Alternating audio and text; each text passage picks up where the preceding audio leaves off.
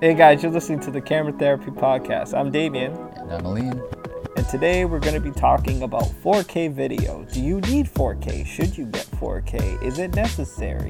What is 4K? I don't know. Let's talk about it. Do you need 4K? Oh man. Big question here. It's a pretty loaded question. My phone can shoot 4K 60. You need to stop with your phone. My phone shoots 4K 60. I'm going to break your phone. I use the 4K on it, but here's why I use it. I never deliver 4K. I shoot in 4K because I can reframe in post, which has been huge for me. My compositions, I'm not always able to get the perfect shot in the right away when I'm traveling, but 4K gives me that flexibility of fixing my comp in post. Spoiler alert, I do shoot 4K, and I will second what he's saying. I shoot a lot of weddings, and I get a lot of Uncle Bobs who like to whip out their phones when the bride's walking up the aisle. And if I can crop in, because I only get that one shot of her walking up the aisle, I can't tell her to redo that, exactly. Right? So if I can crop in and get her walking up the aisle, but I crop in and not lose any resolution there, right, where it's going to look fuzzy or retarded or just weird, that's... that really helps with 4K. Yeah. So that's one instance where I would say 4K is great. Yeah. Is cropping. Having 4K as an option is great. I think where some people lose their mind is I want to export in 4K. And again, the question comes back to why? Why are you exporting 4K? Where is this being played? Most websites hardly support 4K properly. Like, I go on YouTube and I don't think 2160. They don't even have 3840. I get we all shoot our stuff. We want it to look the best it can be, and I'm not discouraging going for the best possible image, but you have to understand where your work is being shown, and you want it to look the best it can on that platform. So I've found that in most cases, I will shoot 4K. I will export to 1080 because this does a couple of things. One, I don't need the 4K file size, but if you have some noise in your images, you'll notice that you actually lose that noise in that export because it's taking all of those pixels and squeezing them down into 1080. So without getting too technical, 4K down to 1080, you get better low noise, low light, low noise performance. So that's a huge plus for me, which, by the way, that's why I also shot on the C100. Little known fact is that it had a 4K sensor, which it internally downsampled to 1080, which was one of the ways it was able to do such great low light at its time. It was one of Canon's best low light cameras at the time. So it's a good trick to know. That's a great thing. You know, I've heard that so many times, but I kind of forgot. Yeah. I kind of forgot about that. The whole thing. See, that's why I talk to this guy sometimes, because I understand tech stuff, but then he understands something a little deeper. And that makes a lot of sense to me why you would downsample to 1080. Yeah. I started doing that with Instagram videos, but I never thought about that for like YouTube or Vimeo or something like that. Yeah. Why that would be a good idea to downsample. Another good reason why you would want to shoot 4K is you can kind of throw off the illusion. My brother, if you guys don't know, I'm a twin, and I shoot with a guy named Adrian Armstrong. I'm Damien Armstrong. And he came up with this idea. So he shot like an interview, and he shot it where he had this wide shot of these two people sitting there, and then he had these close-up shots of them. And I'm like, yo, and I kind of knew, like, I asked him, I'm like, yo, how many cameras did you shoot this with? He's like, one. So he had a wide shot of two people sitting there. Then he had a close-up on the person on the left, and then he would intertwine it with the close-up of the person on the right. I'm like, how many cameras were you using? He said one. I'm like, how'd you do that? So what he did pretty much was he had his wide shot as his base shot that he actually shot natively through the camera.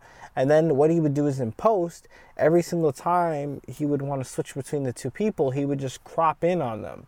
Yeah, that's a really good technique. Yeah, but with 4K resolution, because most people only have 1080p TVs, and 4K is not really going over as well as I guess industry thought it would. No, 4K is still not the standard in most homes. It's still not the standard. Most people have 1080p TVs, and then you get that one dad who's like, I want a 4K TV. Right, but and even computer screens.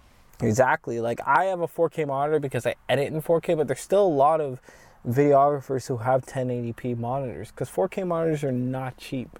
So if you want a really solid one, you're paying a lot of money for it. And kind of talking about I'm going to sidetrack here a bit, but for those of you who don't know, the app I use on my phone to film is Filmic Pro. And I hope they do the software update for my phone, but for the new phone that came out, and I'm talking about iPhone here, for the iPhone 11, we're talking about multi-camera use here. How you were talking about doing multiple angles with 4K. They did this amazing thing, which I guess we can only do now because phones are getting even better at processing. You can put the camera right in the middle, and if we've got a 2-shot, I can use the camera on the back end of the phone and the one at the front and record those at the same time and give me 2 different recordings while I'm shooting in Filmic Pro, and then literally live switch between the two.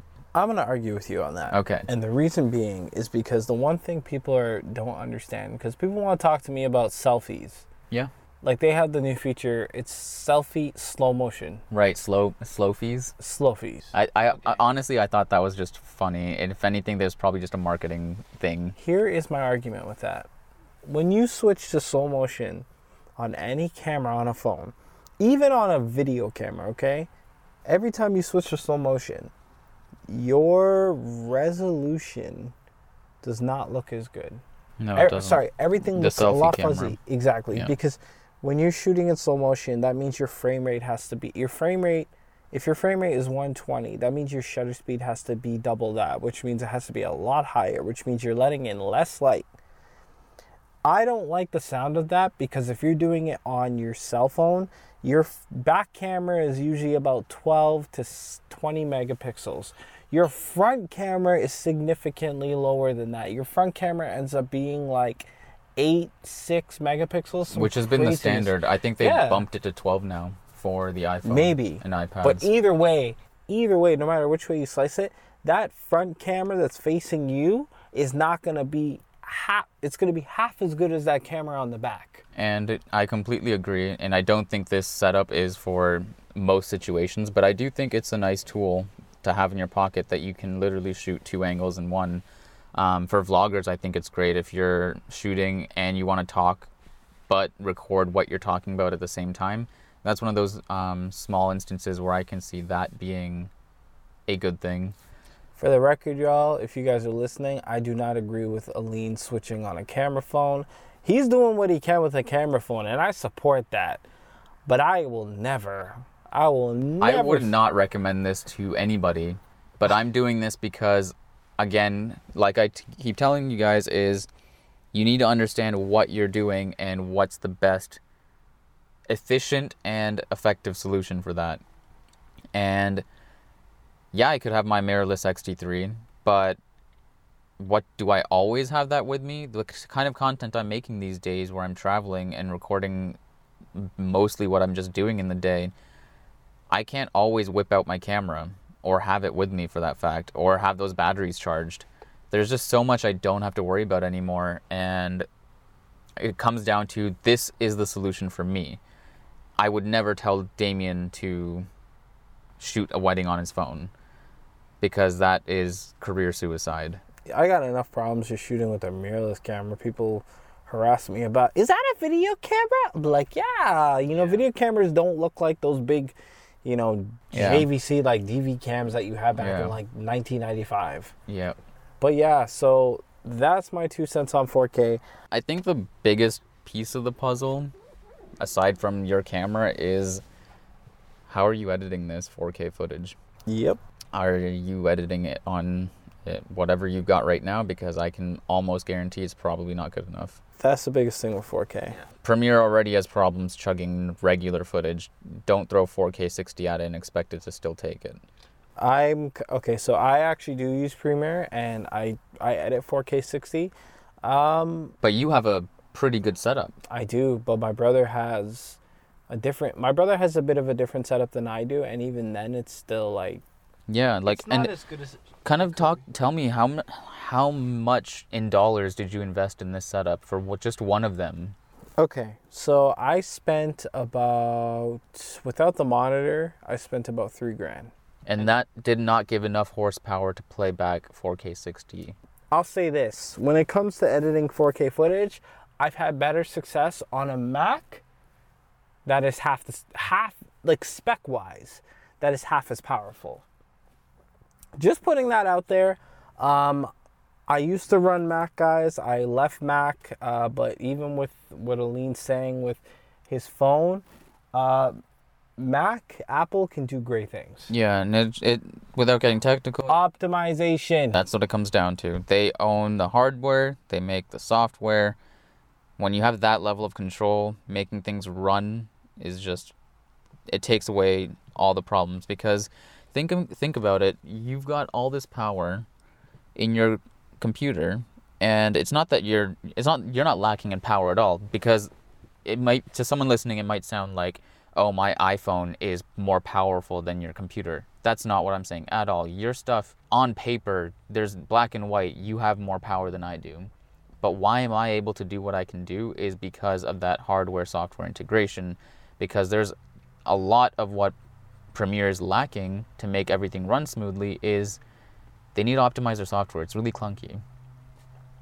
If they did that, you have enough power to do anything. You can do 3D animations with what you've got going on. Mm-hmm. Yep, so that's our 2 cents, guys, when it comes to 4K footage, 4K cameras, all that fun stuff. Yeah, if you guys have any questions when it comes to computers or stuff that has to do with 4K, hit us up. If I don't have the straight answer, I will find you somebody who does have the straight answer. Past that, guys, thank you for listening. If you have any questions about cameras with 4K, hit us up about that. But thank you guys for listening, and take care and keep on being creative. If you guys have any questions about, or just any questions based on anything we spoke about earlier, let us know. Make sure to follow the podcast if you want to keep up to date with all the episodes that we're going to drop. And if you want to be amazing, leave us a review, give us a like, follow us on Instagram at the Camera Therapy Podcast. And yeah, guys, stay tuned for more.